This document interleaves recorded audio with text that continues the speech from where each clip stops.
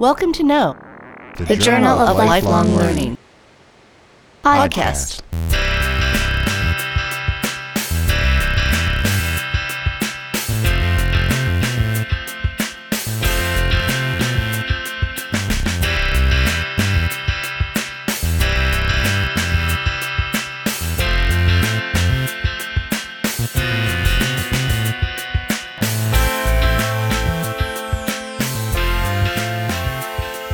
Hey there! Welcome to the second ever No Journal podcast.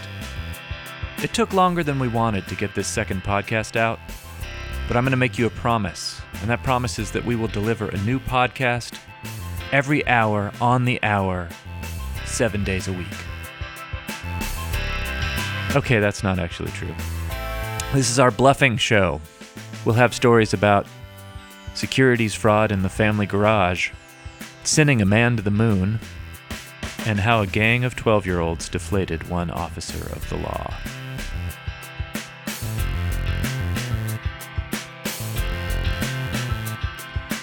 For this first story, I called up my friend Shannon and asked him to describe our junior high.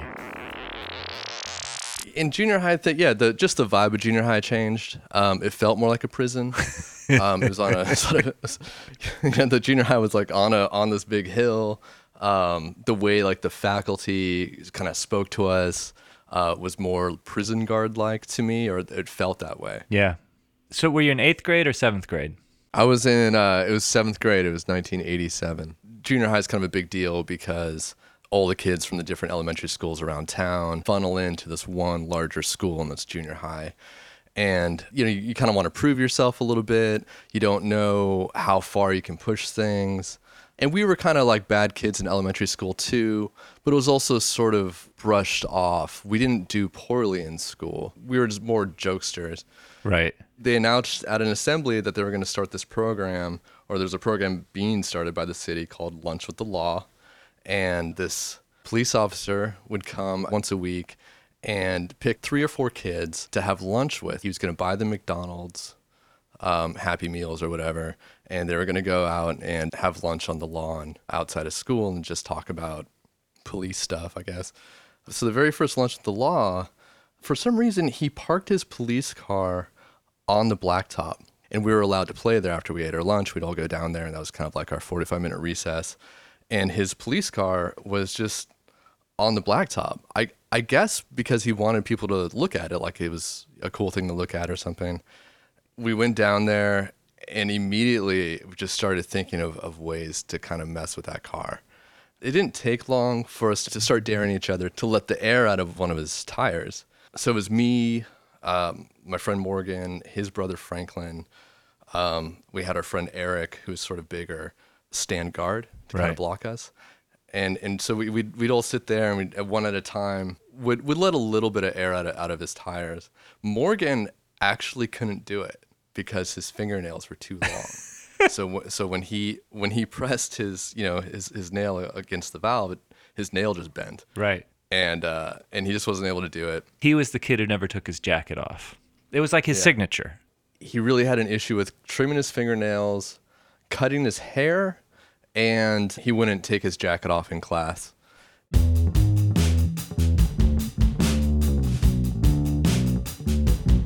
So that kind of occupies most of our lunch. We think that nobody saw us do it, and we didn't really let all the air out of the tire. We just, it was a little bit deflated.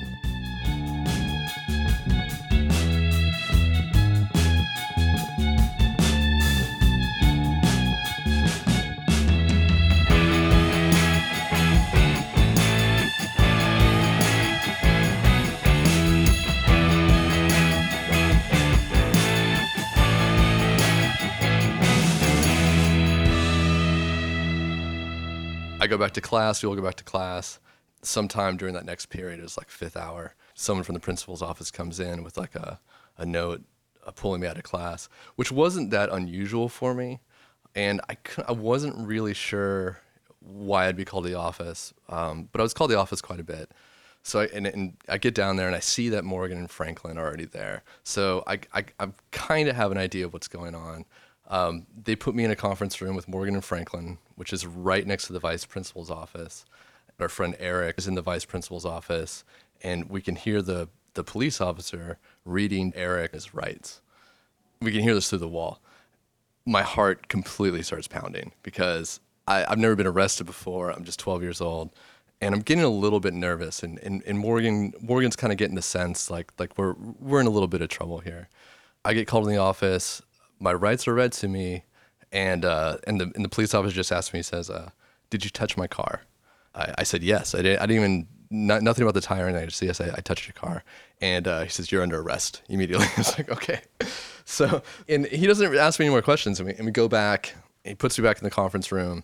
I explain to Morgan what's going on, that we're being arrested, and it's for what we did to his car. So I think it was Morgan's idea initially, but we hatched a plan that we thought would get us out of trouble. And that plan was to call all of the kids that were down on the blacktop while we were doing this. And our thought was that some of them had absolutely seen us near the police car and maybe even saw us let some of the air out of the tire. So we figured everybody's an accomplice. Let's call them all down. There's no way that they will arrest all of the kids that were down there. Thus, they would have to let us go too. That'd be fair. So we started naming all of these other kids. We've named maybe 15 kids, and just like we thought they would, they completely called all of those kids in the office, read every kid their rights, and asked them if they touched the police car. And all of those kids had no idea what was going on, what the police were talking about. They had nothing to do with this whole thing. And it doesn't take long for those kids to start crying. So maybe after the 10th kid or whatever, the police officer comes back in and looks at me and Morgan and just says, "Okay, I think you guys are messing with me and I don't like it," which it was really funny to me, but that was one of our big lies that day. You were giving yourself somewhere to hide, in a way. Yeah, exactly. Hearing you say that, it occurs to me, it's a bit heavy-handed to read 15 additional kids their Miranda rights, which is really scary when you're 12. I think the cop knew at that point that something really bad had happened to his own reputation and was trying to find a way to get out of it himself, or at least was so mad that he's willing to go through one at a time and question 12-year-olds about letting a little bit of air out of his tire. Maybe he wanted that too. Maybe it would have been better for him had it been more kids. Sort of a mass hysteria. I don't know. I don't know what he was thinking. They swarmed my car. I couldn't. Right, exactly. Yeah. And then that was it. The rest of the day is spent basically being arrested. They wrote up citations. Eventually, we were all put on probation. Morgan had to clean out the dog kennels at the local pound that summer. Franklin washed police cars. I don't remember what the other guys did. I had to go to summer school because I had failed several classes in 7th grade, and I couldn't do community service and go to summer school, so I actually got out of it with 6 months probation. How involved was the vice principal? He kind of took a back seat through this because he knew he was outranked by the police officer, but he knew the whole time that we'd be the guys that do this. I don't really know how they found out that it was us, but I think that once our names were thrown around, I think he definitely encouraged the police officer to question us, for sure. A good warden knows his charges. Yeah. They asked us all these questions about like what our parents did for a living, and I was the only one that really had a straight answer. One guy said his mom dated for a living. One of those guys' dads was growing pot, and there was a little bit of a dance around that. Eventually, another guy joined him, and another cop came in. I think they were messing with us and saying they were going to take us down to juvenile hall. Right. And which just meant to scare us, but like I sort of sat up in my seat a little bit and put my wrists up, like, yeah, cuff me, because it was sort of exciting too. Like I've never had handcuffs on, and that didn't go unnoticed. They kind of they definitely were like, oh look, this guy wants to go. That kind of BS. They took our pictures. The cop said to me, I had acne back then. He said to me, Let's get this guy's photo before his complexion clears up, which looks kind of dickish. Right. You know what I mean? Like, Yeah. it was a few months later that I had the hearing. Things started out pretty normal, and then he kind of launched into this thing that he had heard from visiting other schools in the area, that not only did I not have any remorse about what had happened, but I was actually kind of bragging about it, which I don't remember, but I'm sure was completely true.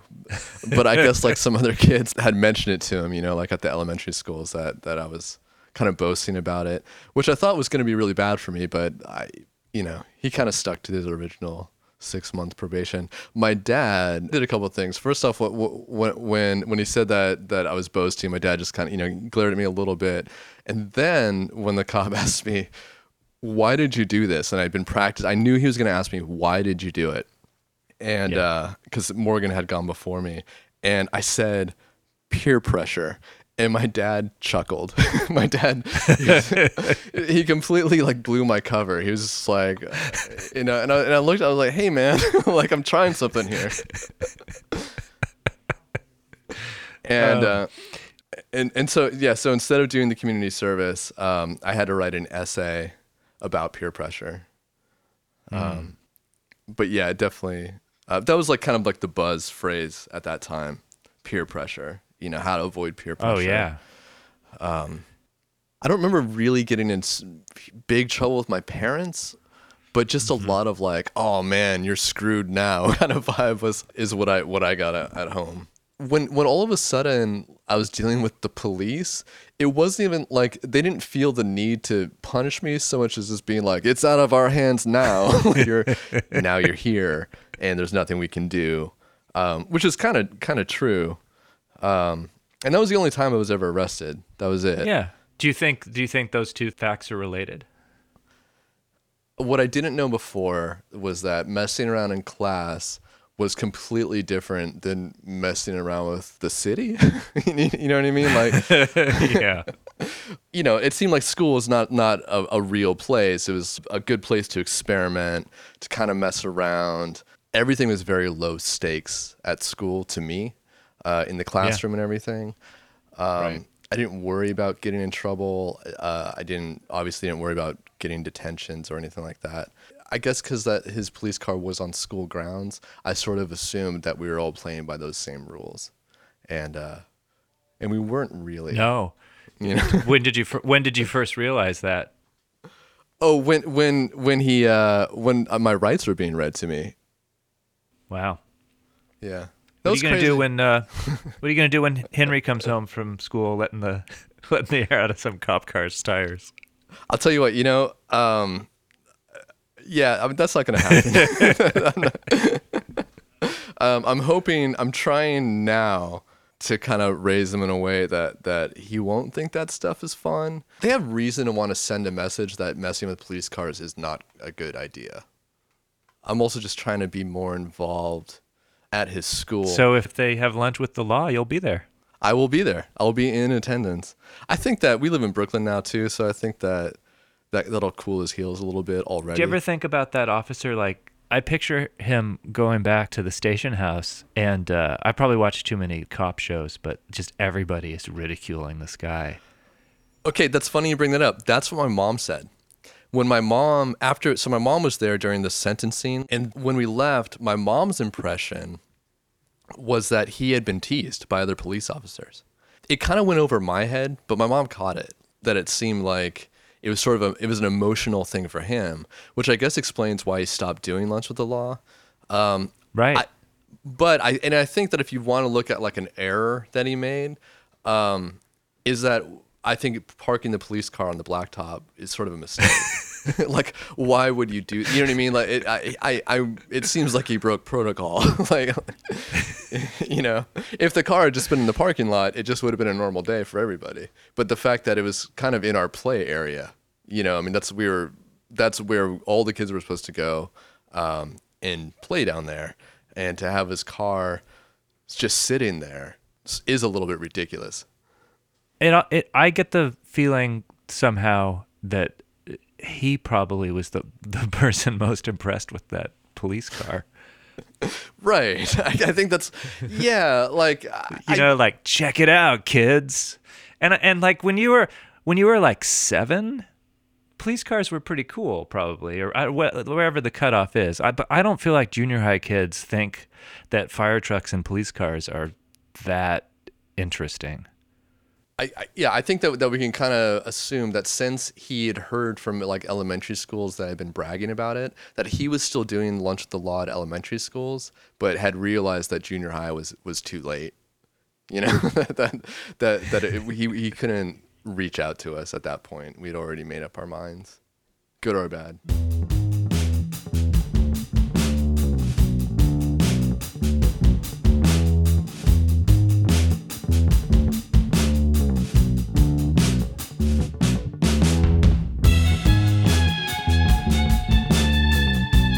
In this next piece from Nathan Dalton, we hear about a grown-up con man and the teenage nephew who took him down.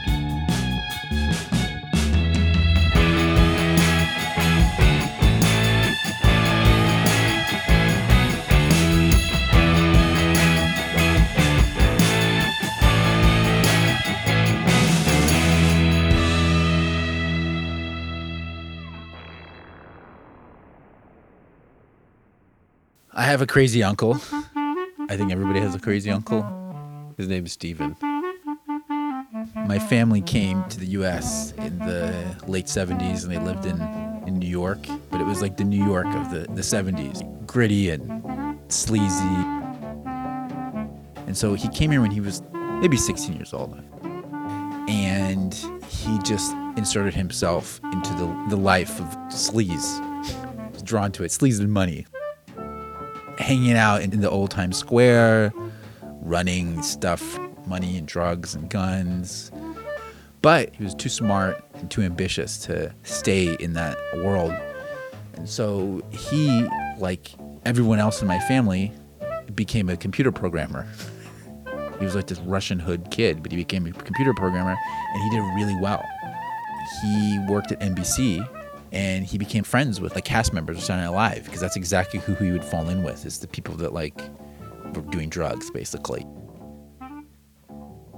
But the thing is that he had and has really big ideas about himself. He's ambitious. He wants to be a big shot. And he realized quickly that making it straight as a software engineer had its limitations. So since he was living in New York and he already had a taste of the criminal element, he just went to the biggest criminals of all. He went to Wall Street and he became a stockbroker. And he was really, really good at it. And he had this ability to sell things. And he could do it over the phone. And he would sell whatever he was selling. And of course he got my family involved and stuff. And everybody got burned. He wanted to have his own brokerage is what happened. And he got tired of working for other people. So he moved to San Diego because his family was there. And at first, I actually remember he rented this house. You know, him and his brother lived there, and it was just, they would have parties there, and it was like alcohol everywhere. And there was a pool that was like full of garbage. So you know, he wanted to be not just a stockbroker. He wanted to be the company. So what he does is he starts bringing guys over from New York. He convinces my dad to let him convert our garage, our like 3-car garage, into a boiler room. And so there ended up being all these guys in my garage with headsets calling all day. And what they do is they would get somebody who had an actual license. And they would all just be that guy. You know, whatever, David Cohen, whoever it happened to be. And they would be David Cohen. All these dudes, like 20 dudes, would be David Cohen. And at some point, my uncle was also David Cohen, I think. So they were all doing it this way. But it was kind of like haphazard. But he started to make money doing it. When I was a kid, he would pay me to transcribe some of their calls. I would sit there listening to their calls, and I would kind of type them out, and they would use it and kind of refine it, and then give the scripts to the other guys. He didn't need a script. He would just go, and they were just very, very aggressive. If you didn't want to buy, they would insult you. Like, you're an idiot. When's the last time you got laid? They were making money, but they were limited how much money they could really make because they were not, it was all like kind of under the table. So they decided to make it legitimate. He actually created a brokerage that was sanctioned by the SEC, even though they were not disclosing how they were doing it exactly. Because he was Russian He wanted me, since I was born in the United States, to tell him what to call it. They're like, you read books, right? You read books. You're always reading books, like a law firm, like John Grisham, but make it like a law firm. He's like, make it white. Don't make it like a Jewish one. I think that I named it Fletcher and Faraday. I don't know where they came from or what it is or what it means. They liked it, so they used it. So they became Fletcher and Faraday. So they were doing that for like a long time. And then he got in trouble, and the SEC found out what he was doing and shut him down. Eventually he starts like a coffee shop, a coffee chain, and opens up a few stores, raises enough money. And based on that, he goes public. Now, at that point, he was already in trouble with SEC, so he couldn't be a CEO. So he created like a corporate structure that he controlled. In the end, it ended badly, and everybody sued everybody, and it was just like a horrible, terrible thing. And my family actually got sucked into it and insulated himself personally from everything because he wasn't on anything. He wasn't on any documents. He technically wasn't there. It wasn't a part of it, but it was all him. And at the same time, he started a tech company. I don't know that it was a sham company. I think there was a real company, but it was never clear what they did, where they did business, how they made money. What I do remember is that they bought advertising on NASCAR stuff, and there was the name of the company was on NASCAR cars. That ended badly, of course, and I think in the end, the SEC leveled millions and millions and just ridiculous amounts of fines on him. He would just kind of move on to the next scheme. And then eventually it got to more selling shares in a storage facility in Nevada somewhere that never was built, never was going to be built. But at that point he had this really crazy, incredible, amazing house that he'd been always putting money into. Money that he had never technically earned himself. My grandparents lived there with him. That's kind of how he made it legit, is because he was taking care of the grandparents. I was close to my uncle, and when I was a little kid, he always take me to buy video games, and it was we're a really tight family. But he always tried to get me involved in his stuff, right? Because he thought I had potential to do whatever garbage he was doing. This was the kind of uncle who would constantly be trying to get you laid when you're a kid, when you're 13, it's time to get you laid, Every time you hang out with him, around them, we're going to get you laid. Let's go get you laid. So anyway, so jump forward, and things are just so twisted, and like I said, my parents have serious legal problems because of this guy now. And I confront him and I tell him that, it's crazy that it got to this point. This is my dumb immigrant family. But, at this point, nobody really had lawyers involved. And I was I told him, I said, I'm sorry, but I'm getting my parents a lawyer, and you better get your own lawyer because that's it. He didn't like it. And, he told me as much.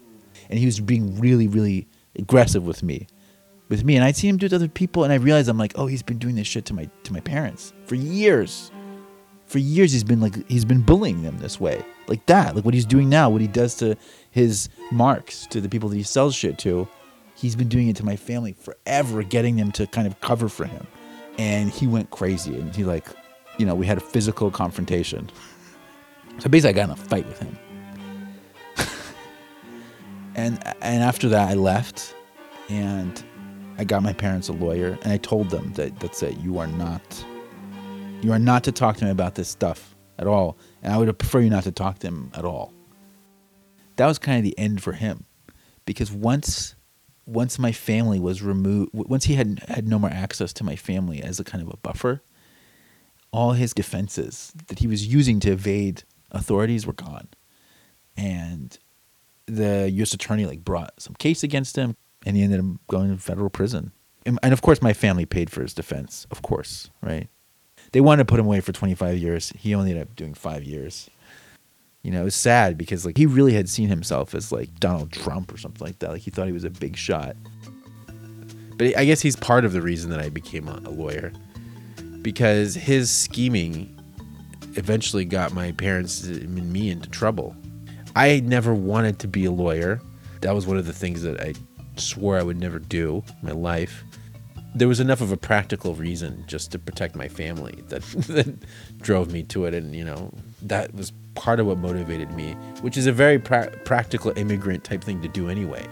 You know what I mean? It changed the way that I thought about it. And I certainly would never have ended up going to law school if that hadn't happened. There's no way. So he got out of jail. He was pretty like freaked out about going back to jail. And he was like straight. And his wife divorced him while he was in jail. But of course, like, you know, he's the master manipulator. He convinced her to let him move in with her when he came back. So he's like living with his ex-wife and his kids and stuff. And he's not allowed to, like, you know, because he's like a felon, he's not allowed to have certain types of jobs. There were also other problems because they wanted to deport him. Everybody in my family, they all came to the United States. They all became citizens, but he never became a citizen. And they wanted to deport him. But they couldn't deport him because there was nowhere to deport him to, because he was from the USSR. Now, there was no more USSR, and in fact, the geographic region that he had been in was Ukraine, which is an independent state now. You know, they certainly didn't want him. Russia didn't want him. His release from prison was delayed because they didn't know what they wanted to do with him. So he goes back home, and he's not allowed to like do a lot of things. He's just kind of hanging out, and he's mellowed out, I'm told. And then I guess at some point they allowed him to start working again, doing certain type of things, and he got a job as a telemarketer. And within like a month, you know, the old Stephen was back. You know, it's like a telemarketing job where you make like $10 an hour, but he had instantly become the highest producer, the highest earner, and started making like good money really, really fast, which is not a surprise to me. He moved out of his house and somehow convinced somebody to lease him a mansion for like $10,000 a month. And he was calling up all the members of the family, asked them for money so that he could pay for the mansion that he was renting. The king, you know, the king is back, right? He's about to, you know, he's about to take over again. That's so he thought. As usual, you know, none of that stuff works out. Gets in trouble again. He's afraid that he's going to go back to jail. He does not want to go back to jail. So I guess what happened was that he I think he voluntarily sort of deported himself to Mexico. He went to Mexico. And as far as I know, he's in Mexico. In fact, some of his kids went and stayed with him. I think it's insane and it's dangerous. But he's in Mexico selling shit over the phone, even today. Maybe he's better off in a place like that. He seems to he knows how to grease the right palms. But that's the weird thing about him, is that for all his ability and natural talent, he can never get far in any legitimate, clean way. I can never understand that. He could have been so successful and done that all above board, and he would have been fine. I never understood it. He certainly had the ability to do it. I mean, he could sell anything. I don't know if I'll ever see him again. I don't understand how that would ever happen. I could totally see him. I wanted to. I could go with his kids. I'd go tomorrow if I want. I'm sure that I could. I know also that he would instantly try and get me involved. I know that. I mean, that's what he does. I don't have to say for the millionth time, no, I'm not interested.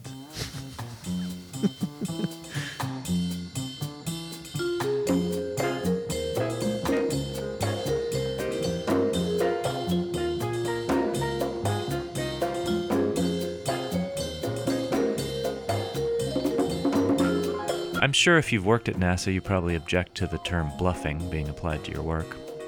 But there's a point where you have to decide that a certain amount of unknown risk is acceptable. You are, in effect, bluffing yourself that you know it's going to work out. Because you never do. And in this story, you is actually an extremely large group of people. Really, really smart and talented people. For perspective, I spoke to Don Shields. Shields was a consulting pilot with Northrop Grumman on LEM 5, the lunar excursion module that would go all the way to the moon.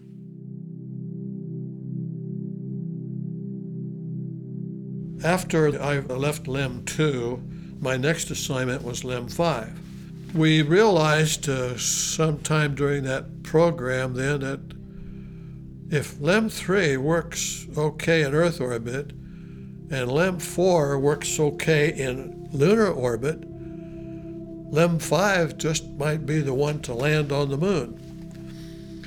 we realized at least a year before the landing that Armstrong and Aldrin were going to be the first on the moon.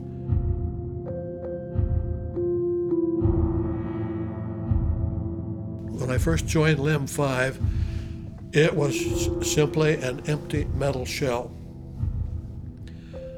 They were just getting ready to do the first pressure test of the shell itself, nothing installed inside. So they put it in an altitude chamber, and that was the famous episode where the window blew out. No one ever could figure out why the window blew out. Of course, there was nothing left but tiny bits of crystalline glass all over the altitude chamber. There was no way to track any source of the failure, why it failed. The cameras didn't pick up anything unique. All they could do was just to say, well, everything else has worked. Every other test we've done has worked. How come this didn't work? We don't know. Let's try it again. Well, we went the rest of the way through the program. We never had another failure. So that's remained a mystery in the trip to the moon.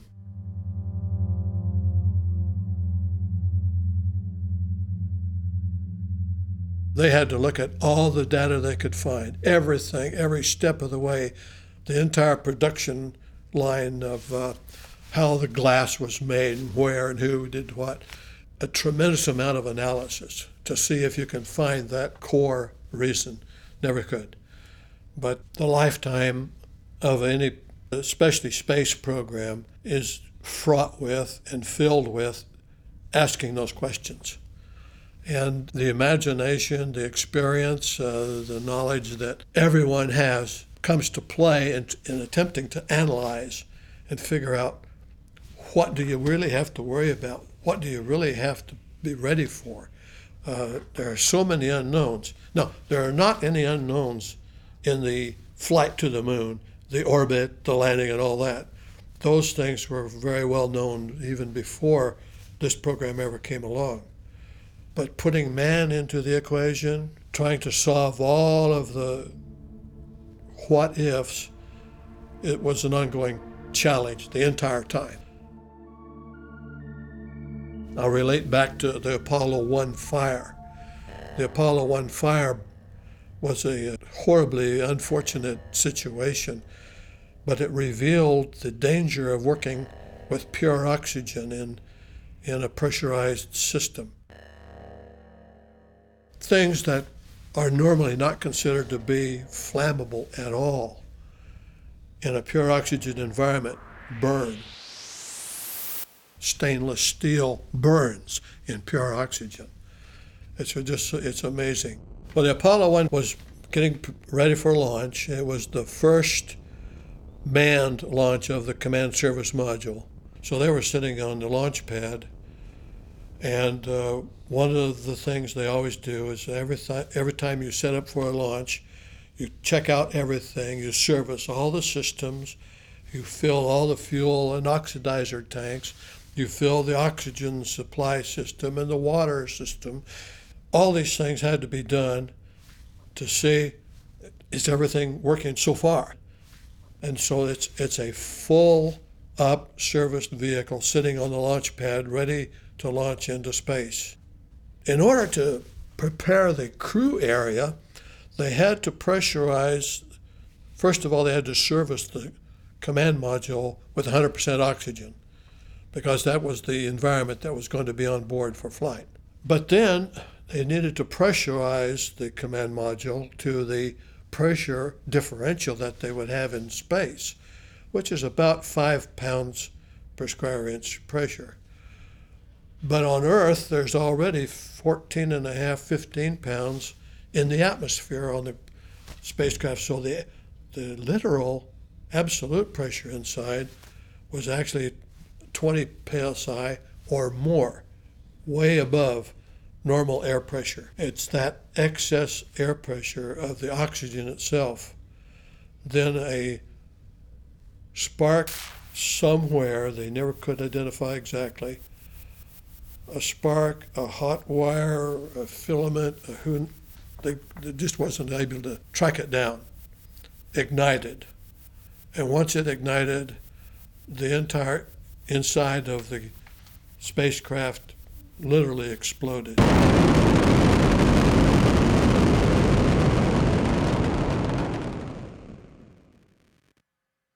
All the oxygen was consumed. The numbers I've heard is within a few seconds. That information is important because you need to realize, in that case, the crew did not suffer. Unfortunately, of course, there was no survival, but they didn't suffer. It was all over immediately.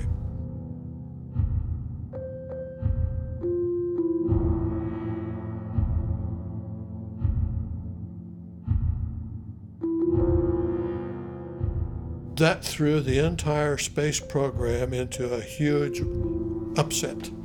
Everything had to be reset. Everything had to be backed up. They had to ask themselves, wait a minute, that can happen here. Can it happen anywhere else?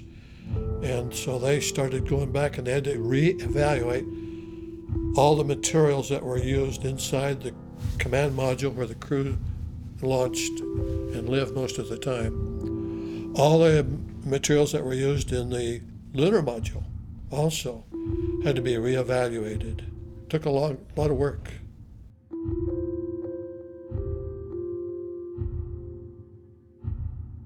Of course, that was a real trauma for the space program because it set the program back a couple of years.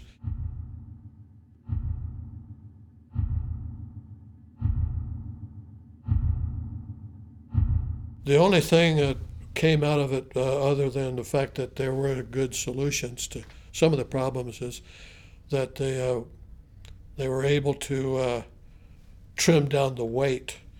And the reason that was good is because for each pound of weight, and this was in the 1960s now, for each pound of weight we would save $100,000. So it was important to everybody.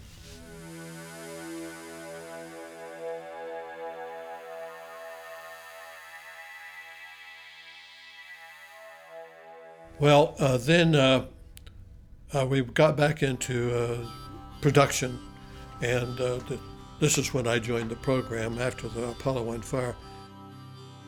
After the LEM 2 was set aside, I worked over to LEM 5, and for the next about a year and a half or 2 years on the factory floor, testing out the lunar module all the way from the basic, does the light turn on, does the light turn off, all the way to do all the calculations work and does the system work, even to the fact that in the final testing, before Grumman released the lunar module to NASA and shipped it down to Kennedy Space Center, we had Neil Armstrong and Buzz Aldrin come aboard, and they actually flew simulated test flights in the factory. They faked out the lunar module to make it think it was actually flying, and they ran it through all the procedures that would be done. Of course, there was no burning of thrusters and attitude control and all that, but you simulated that, and when you'd move a control, there was some system that would tell the computer you went that way, so the computer would say, yeah, it worked. I was in an unusual position because I got to be in the lunar module when Armstrong and Aldrin were doing these final tests. There were some things that in the course of simulating, they had no connection to certain instrumentation outside the lunar module. So I was assigned to sit inside the lunar module and record that data while Armstrong and Aldrin were flying the aircraft. Cool.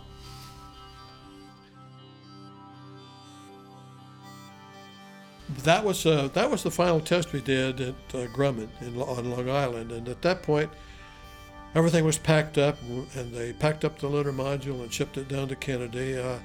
And all of us who were going to support the launch, we all packed up and got our families all set up. We all went down to Florida.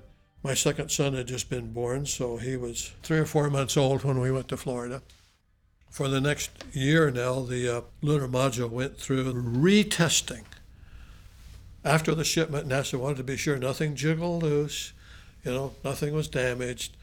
And the VAB, there was special rooms set aside for preliminary testing and preparation.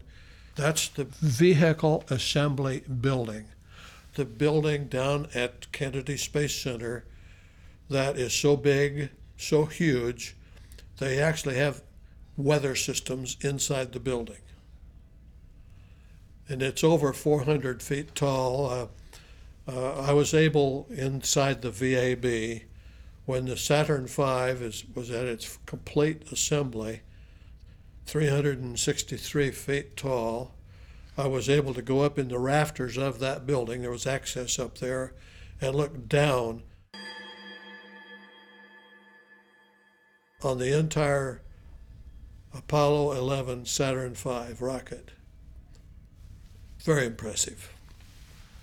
After we completed the preparation of the Saturn V, and as you recall, it was completely assembled inside the VAB. Then it rolled out on the giant tractor assembly and up to the launch pad. You see pictures of it. You see the escorts walking along the path. Oh, it takes a day.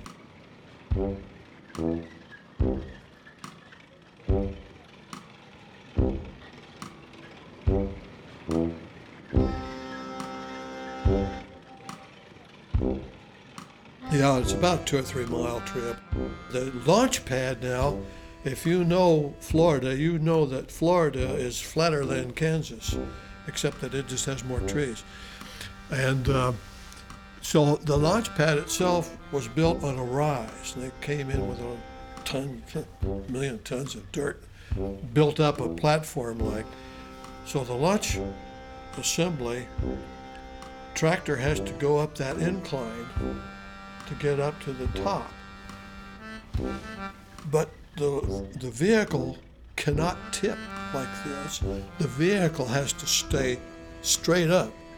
So it tilts, literally tilts on the launch as it goes up, and everything stays straight up. And then when it reaches the top, it flattens out into full vertical position. Well, it's an all-day trip. 3 miles, I think it is, something like that.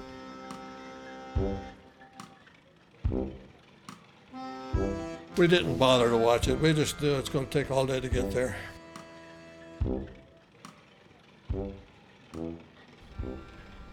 As we approached launch, then there was a final test examination to be done.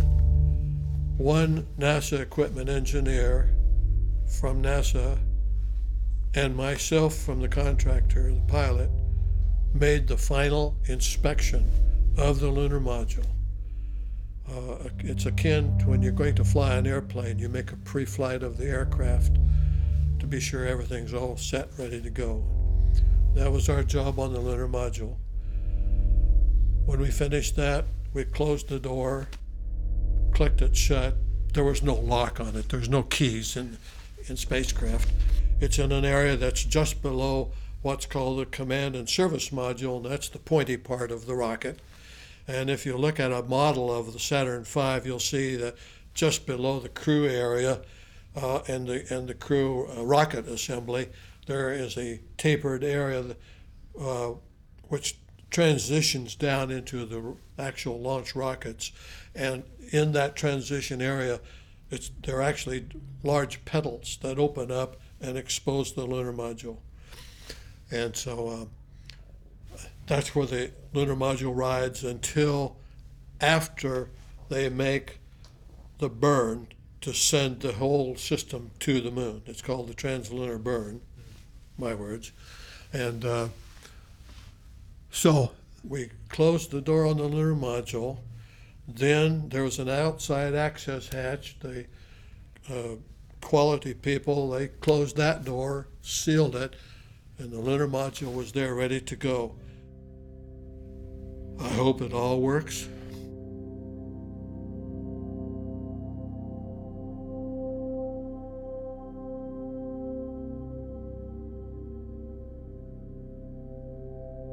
And it was another 2 or 3 days before The command and service module on the top of the rocket was actually ready to go. They had some more servicing that had to be done also. The only thing that I couldn't miss was the launch, and which is quite impressive. And for those who have never seen a Saturn V launch, that's a huge event. It's far bigger than any shuttle launch ever was, far more impressive. Guidance is internal. 12, 11, 10, 9. Ignition sequence starts. 6, 5, 4, 3, 2, 1, 0.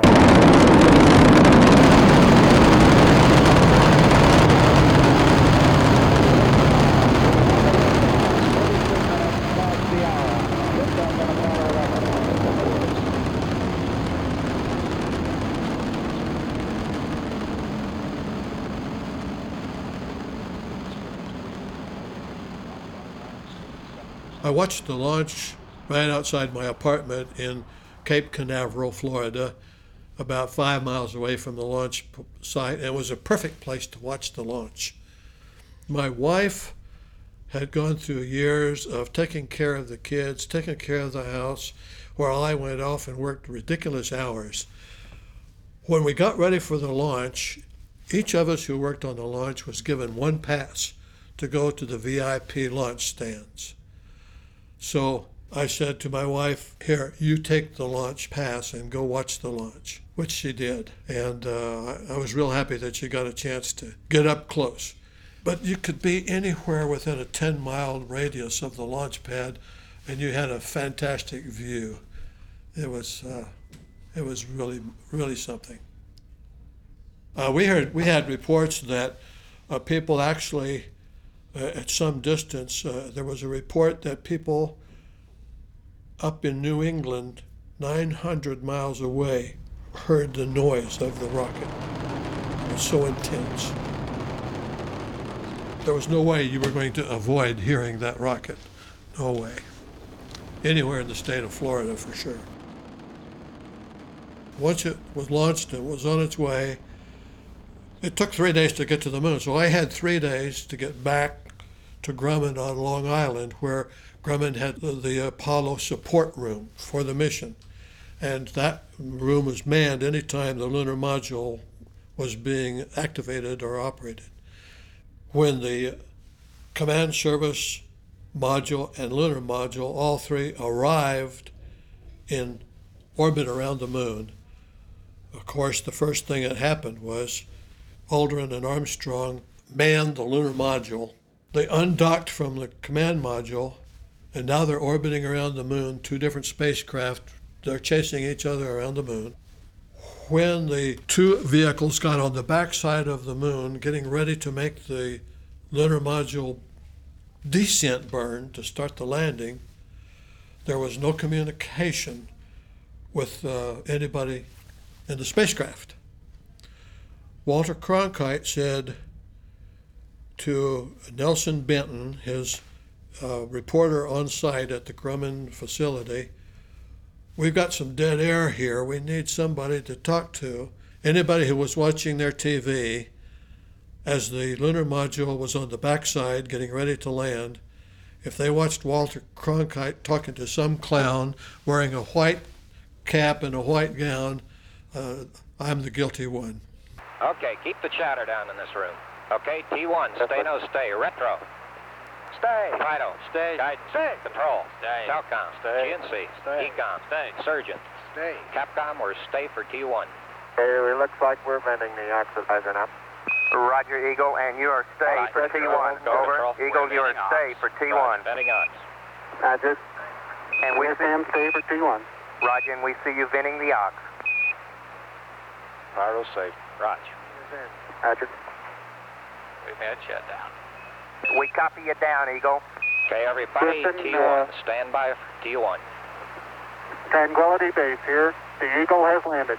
Roger, Tranquility. We copy you on the ground. You got a bunch of guys about to turn blue. We're breathing again. Thanks a lot. Thank you. You're looking good here. Okay, we're going to be busy for a minute. Okay. At the foot of the ladder, the limb footbeds are only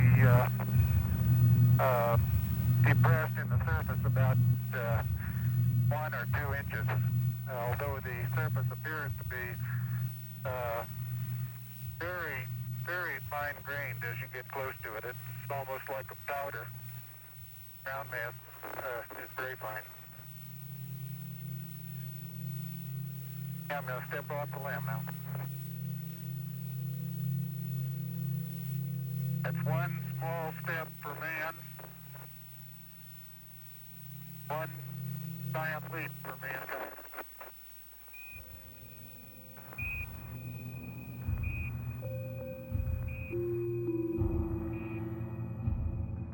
We were in the support room for that.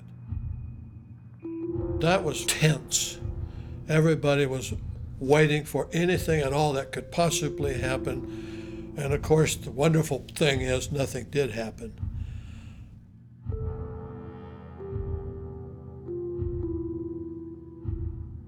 When they returned from the moon, of course, I was still in Long Island with the Grumman support room until the lunar module ascent stage, the top half of the lunar module, went back up and rejoined with the command service module. We were still supporting at that point. Now, once the crew went back into the command module and they closed the door and undocked the lunar module and said sayonara to the lunar module, then our job was done. And of course, then the trip back was another 2.5 days. So by the time it splashed down, I was back down in Florida and saying to myself, what next?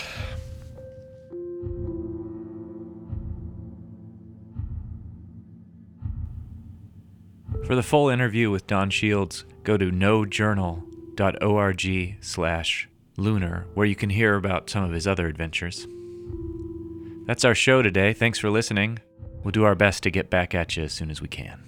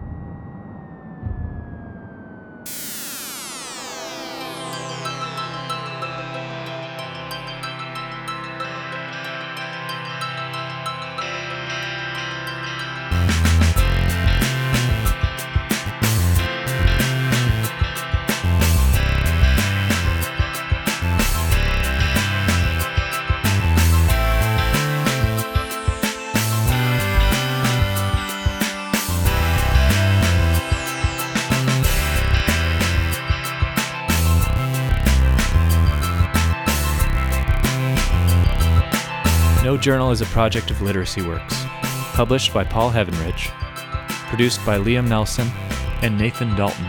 Visit nojournal.org for more stories, and please sign up to receive this podcast. Thanks for listening.